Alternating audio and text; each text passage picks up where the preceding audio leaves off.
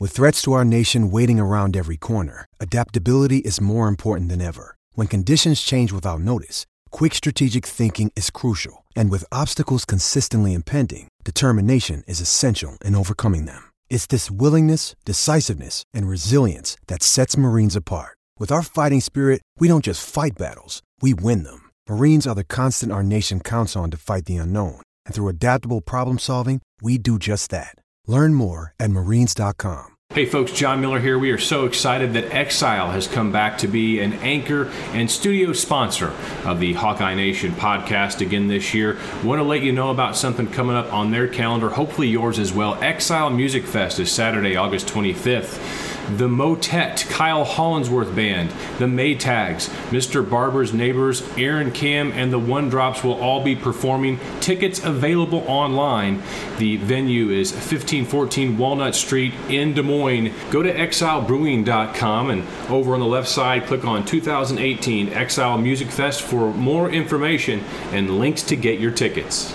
HN Podcast, I'm John Miller, along with Steve Dace. Pigskins were flying in Kinnick Stadium this weekend as Iowa held their annual Kids Day practice session. And I don't know, Steve, if you had a chance to watch any of Rob Howe's videos or not. I watched the entire video, and I must say that, it took a long time for Rob to edit. It was like 17 minutes of highlights. That is a very laborious undertaking, having been someone who's edited a lot of video in his career. So thanks for Rob for doing that. For those of you that didn't get a chance to make it up to Kinnick Stadium this week, you can go to HawkeyeNation.com and check out Rob's video. Let's start maybe with some of Rob's observations, as we do every year at this point in time. We'll go through these from the article that he wrote on HawkeyeNation.com. Head coach Kirk Ferentz hasn't seen much, if any, separation in the race for the number 2 quarterback spot behind starter Nate Stanley, redshirt freshman Peyton Mansell, and true freshman Spencer Petras, who enrolled in January. Received even reps. Rob said it was probably Petras looking more comfortable, which is not surprising. Petras has been there longer. Or not Petras, rather, but Mansell looked more comfortable. Mansell has been there longer. Petras with a bigger arm, but based upon what I saw in the video, they're number 2 quarterbacks for a reason, and if Iowa doesn't have Nate Stanley this year, chances are they'll struggle to be 500. When I read Rob's report yesterday, this was the thing that stuck out to me, John, because I knew it, but I really didn't realize it. Meaning, we study these depth charts and everything all off season, but we're getting into the time of year that you get more intimately familiar with them, and it really hits home more the drop-off potential from that spot. If they had a WAR wins against replacement stat in college football, I think Nathan Stanley might be among your Big Ten leaders in that stat. And so as a guy who's been pretty bullish on the Hawks for the last few weeks of this offseason, I'm a little bit nervous, man. I'm a little nervous about that opening game. And, I also read that the guys who are suspended were your starting tackles in the practice. You've got one of the, maybe, the most, in terms of production, the most feared pass rusher in college football returning in your first game.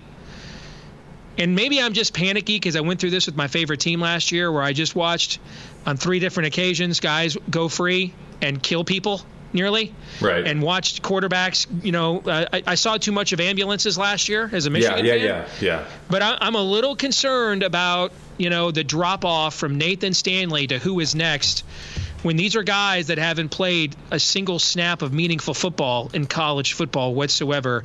And so I don't know why it didn't resonate with me as much in May, June, and July as when I just read it right there in Rob's report. But I did kind of do one of those, when I read that, that was just kind of my reaction. It's interesting to a couple of different points. I was sitting here thinking, okay, Steve's maybe overreacting a little bit because, most schools at the Big Ten level, we've even talked about this before, there's likely a rather precipitous drop-off from number 1 to number 2. However, Iowa's first game now, with both of its starting offensive tackles, the projected number one tackles in Alaric Jackson and Tristan Wirfs, they won't be playing. And there's a very accomplished pass rusher for Northern Illinois who can line up on either the left side or the right side. One of the biggest returning sackers in the country for this year. So the chances of Stanley getting hurt in that first game with some lookout blocks, yeah, that's a good point that you bring up. And I've been saying this since early last week or the week before, when we learned that Wirfs was also going to be out, Jackson was going to be out. I was like, you know what? Run right at the kid. I can't remember the guy's name. I'm going to look it up here in my Phil Steele magazine, which I always have in front of me for purposes like this. Northern Illinois' defensive end. He's not that big. From what I recall. And what I would do, Steve, I'd run right at the guy. I don't know what the total's going to be on this game, but whenever it comes out, I might go ahead and say, hey, take the under on this one. Sutton Smith is his name. 14 sacks last year. Looking at him in the Phil Steele says 6 feet 230. He's probably not that big. I'd just pull. I'd run power O, and I'd run right at him. And if he lined up left this side where he's been lining up right, I make a little audible at the line of scrimmage and run freaking right at the kid. Just power it up. Because Iowa should win a game, power against power. And frankly, when you have inexperienced offensive linemen that are going to be starting in favor of your guys who are going to be your projected starters, they're likely going to be better at run blocking than pass blocking without as much experience. I'd keep it very simple. I'd run right at him. Yeah, I agree with that. I think that's a lot easier to do in the run game than in the pass game, where communication and things of that nature matter quite a bit in pass pro. I really don't feel qualified to question what Kirk Ferentz is doing with the offensive line for obvious reasons. When's that ever stopped you? Okay, well, yeah. Okay, you got me there. But I just turned 45 years old, so I decided to take up self-awareness. So it's all down. Why are we even doing this anymore? I mean, you're self-aware now. That's going to make this a lot more boring. I know. Well, I realized I was basically all but devoid of it the first 45 years of my life. So I'm going to see the last third or half. Maybe I'm going to give it a shot. Yeah, it might not last long, but we're going to give it a Don't mess with the streak, Steve. Don't mess with the streak. But I purposefully did not watch Rob's videos, and I haven't the last few years, because I go back to how I just totally overreacted to that one a few years ago when the pass rush drill looked like an Olay drill. Do you remember that year? Oh yeah. Okay. Oh yeah. And we all just completely overreacted, and I think probably at least 5 people canceled their season tickets after we did that podcast. So I'm not going to do that anymore either. But I'm going to ask a question rather than just immediately jump to a conclusion. Tell me why, knowing those guys you're going to be your starters week 1, you would not be giving every rep possible to the guys that do have to play. Tell me why you wouldn't do that. I think we touched on that a little bit last week, in that the first half of camp was going to be laying down fundamentals. And then the last week, if not 2 weeks, those first-team guys who will be first-teamers the rest of the year are going to get less reps as you begin to transition and prepare for Northern Illinois. But you can't not let your bell cows, who are going to start for you, ideally at least 12 games if you make it to a bowl game, you can't just forget about them and put it all on week 1, because then when week 2 comes and a much better opponent in Iowa State, those guys they got a lot of rust.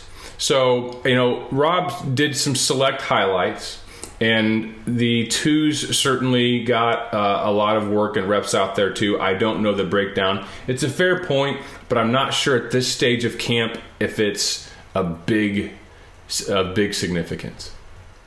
No, and I mean, was it last year or the year before? Because as we get older, they start running together.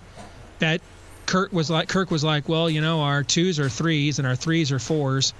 And our 4s are, essentially. That was before the 12. Yeah, wasn't that before the 12-0 season? Yeah, that's why I don't know. I don't know what to react to.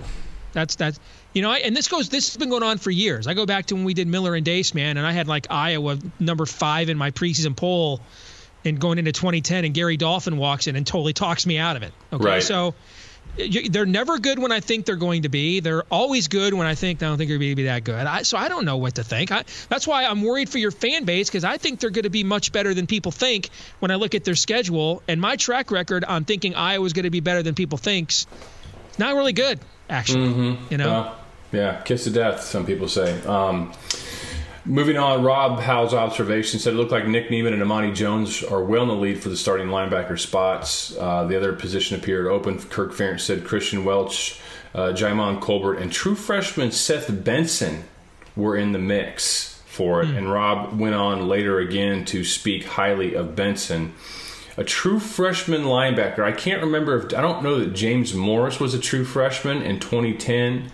When he had to play due to injuries. I can't remember if he's a redshirt or a true freshman. You don't see too many true freshman starting linebackers in the Big Ten, so I'm betting that he's not going to be in the mix. I'm betting that it's going to be Welch, but linebacker, obviously a position that we've discussed a lot with Iowa losing their top 3 from last year. And I'm really, really hoping, Steve, that you're right about your opinions on Iowa's defensive line possibilities for this year, because they're certainly going to need it with that inexperience behind them.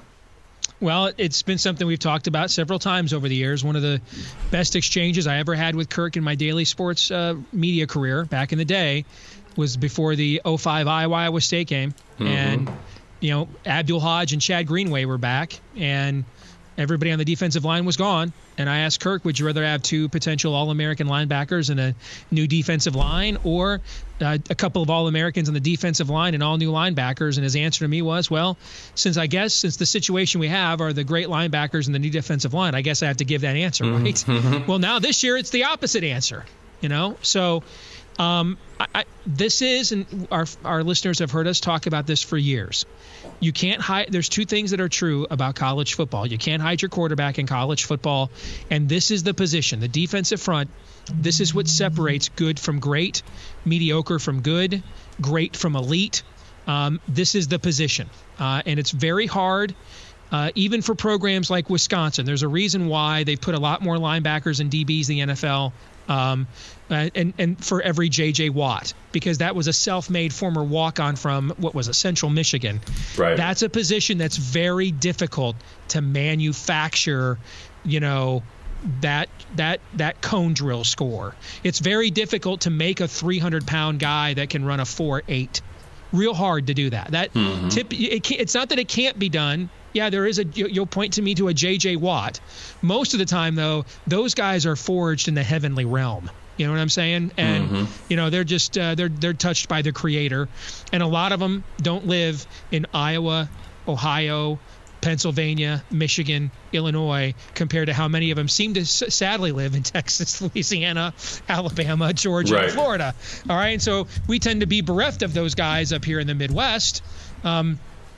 Especially if you're a school, say, outside of Ohio State or Michigan, which has been able to recruit those guys from southern states to come, or other places around the country to come here. But what Iowa has done with their developmental program, obviously Epinesa is a 5-star elite level recruit, but the rest of these are guys that have been, products of Iowa's vaunted strength and conditioning and development program. And I think it's the deepest defensive front lineup at Iowa. There may not be an Adrian Claiborne up there or a Jonathan Babineau, but in terms of the rotation aspect, not having the drop off. And if you play a lot of bend but don't break defense, that means a lot of times you're asking your front four to rush the passer. That's the most exhausting thing there is to do on defense. And so the overall depth and the different looks Iowa can provide up front is one of the things I like most about this team. Yeah, Rob mentioned a couple of freshmen that really showed up on Saturday. Tyler Linderbaum from Solon. He's, 6'3", 6'4", 270, true freshman. Rob said that he really stood out, and I was following the tweets of several other Iowa media members as well during this event.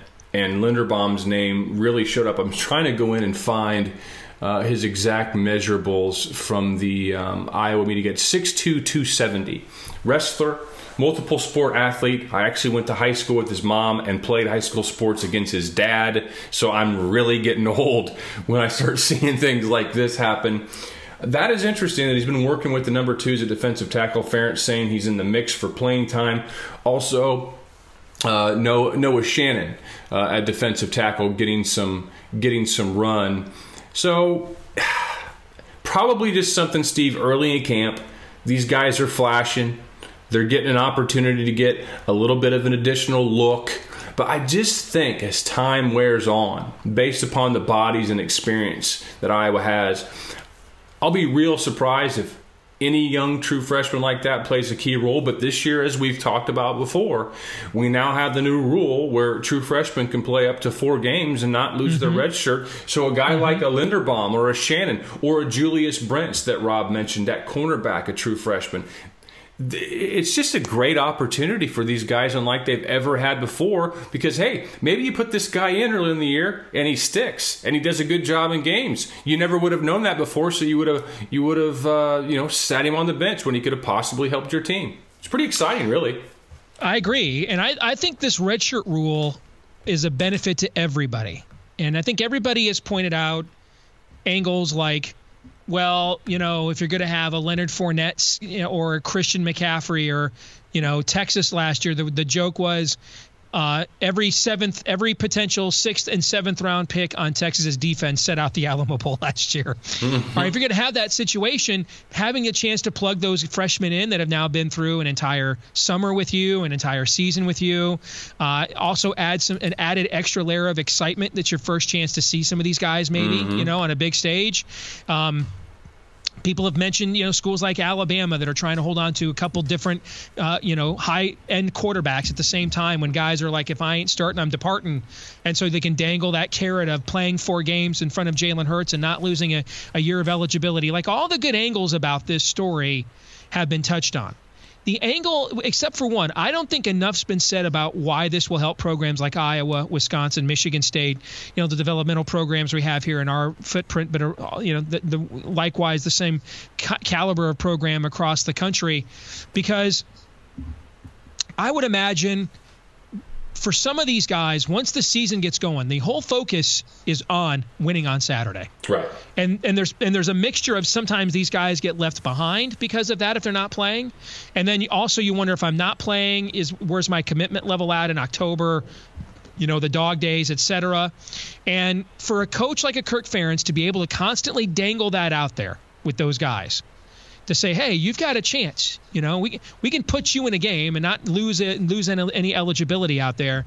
Having more of that opportunity to keep guys engaged, particularly given the conversation we just had last week, where basically they asked their starting tackle, don't be a mouth breather, and we're going to, be pretty forgiving. And he suddenly couldn't live up to that either. I think anything you can do to incentivize young people, because a lot of times after we get past like that second week of fall camp, at a lot of programs, we don't hear, unless they're going to start or play right away, you don't hear about the young guys at all till we get to bowl practices, because that's really the first time the coaches have the time to work with them full time again, right? And so having that carrot out there, that competitive incentive that, hey, you've got a chance. Your parents don't have to wait 12 calendar months to watch you play. They might get a chance to come in and watch you play against Northern Illinois week 1 if you hit the books, if you show us early on you're ready to go. I think that helps developmental programs too. Indeed. Noah Shannon, 6'1", 300 pounds as a true freshman. I actually tallied up Iowa's 2-deep roster last week during Media Day when they released the Camp 2-deep. The average weight of Iowa's defensive line 2-deep was 275 pounds. Got to imagine that's on the lowest of low ends for any other squad in the Big Ten. Now, that in itself doesn't tell the story. They've not regularly had 315-pound war daddies on the interior of their line, but just something to point out. Running backs, Torrin Young, Ivory Kelly-Martin, we're familiar with them. They were the heir apparents or incumbents, if you will, and likely still are. But they've been joined by a very late addition to the program that happened, I think it was in May or June. A running back from a JUCO out in western Iowa, Mekhi Sargent. I think he led the JUCO ranks in rushing last year, 1,500 yards in 10 games. Not a big guy, you would say. 5'10", 210 pounds. He's probably more like 5'8", 200.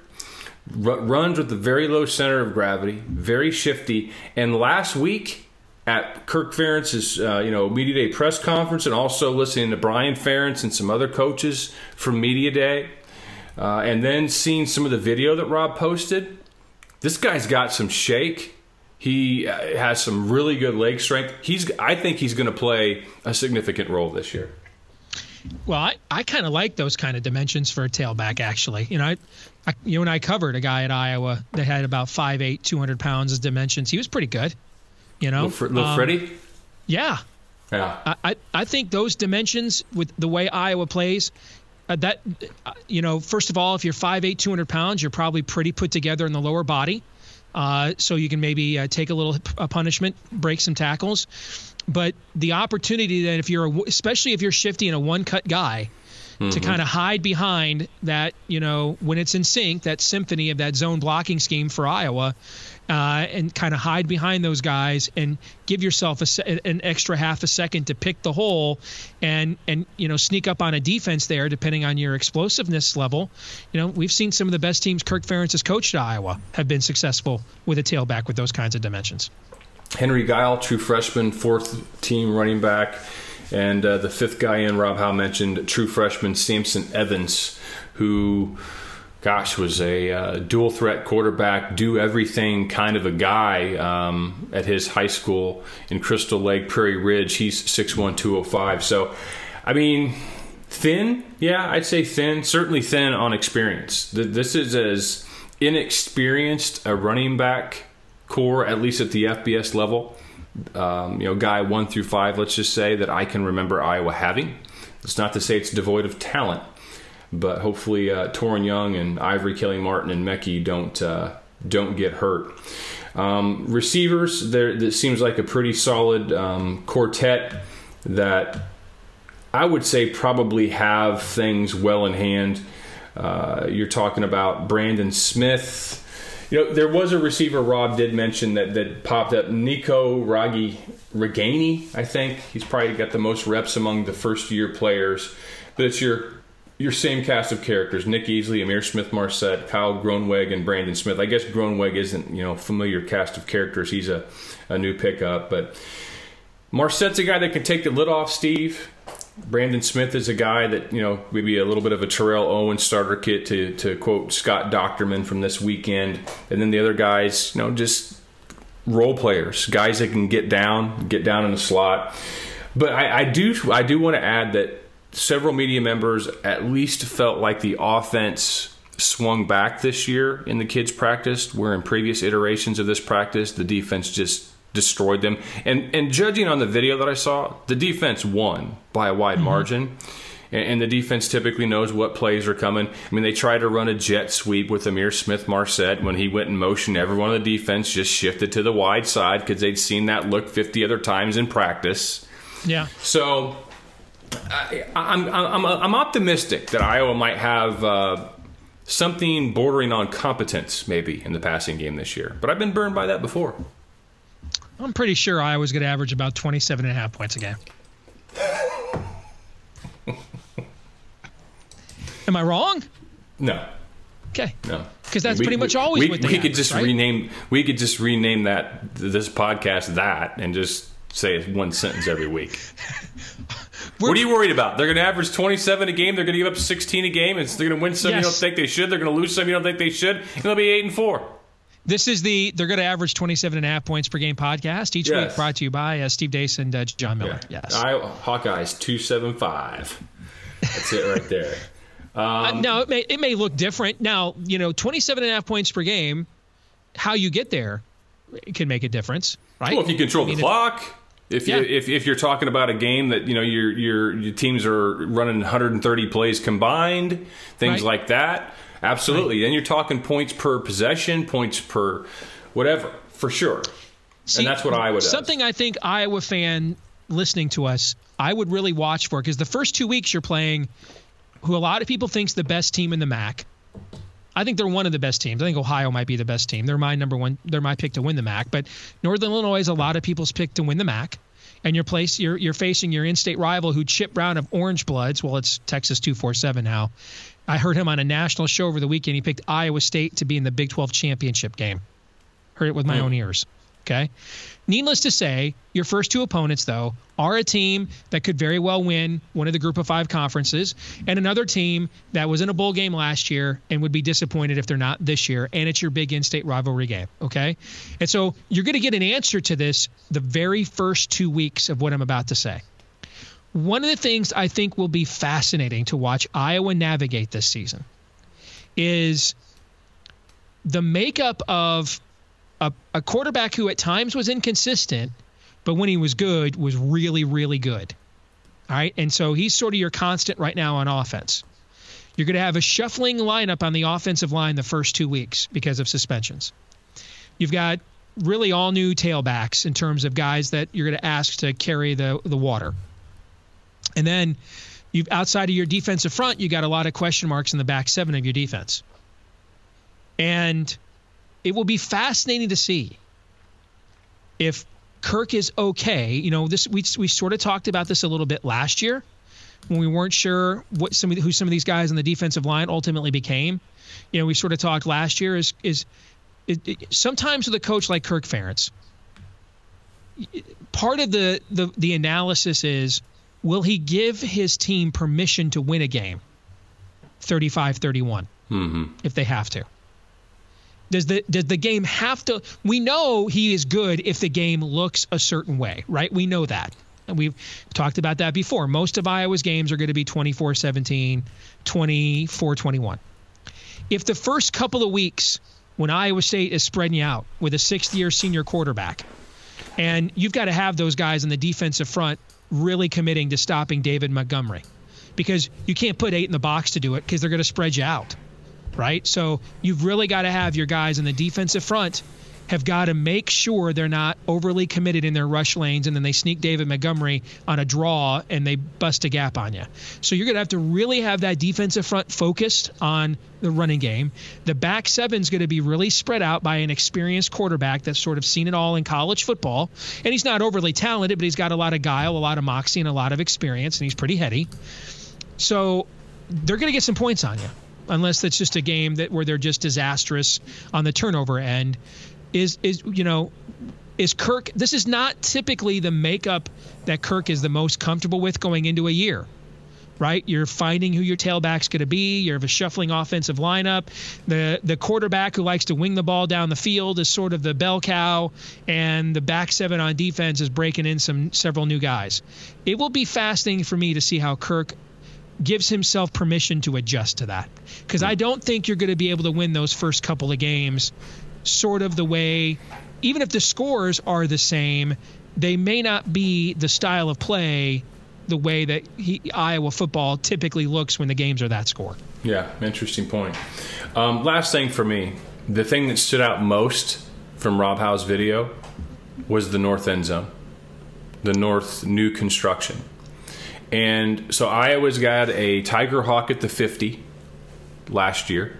Now they have a Tiger Hawk on the water tower. What else could they possibly want? Well, I'm going to tell you. It's not hardly an original idea. They're going to want the south end zone stands to mirror what the north end zone stands are now.